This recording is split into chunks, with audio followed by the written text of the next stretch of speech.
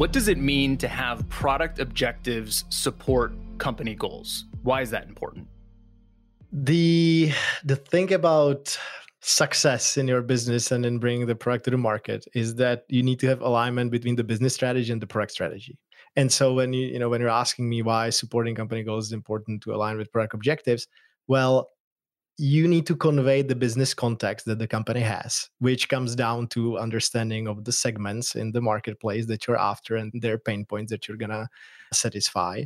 And make sure that your product objectives, or if you're using OKRs, that they reflect that.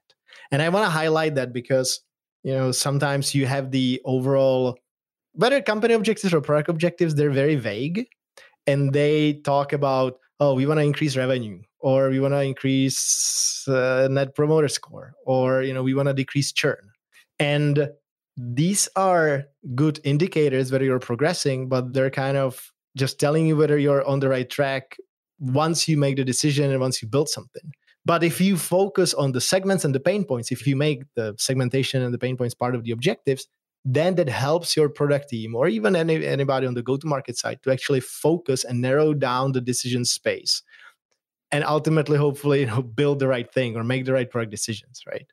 So don't think of it as a separate company objectives and separate product objectives. And, the product roadmap is something for product personas, and the company objectives is which customer segment you're trying to satisfy. We're going up market, hooray! And then the product is like, oh yeah, okay, reliability, and we have tagged that.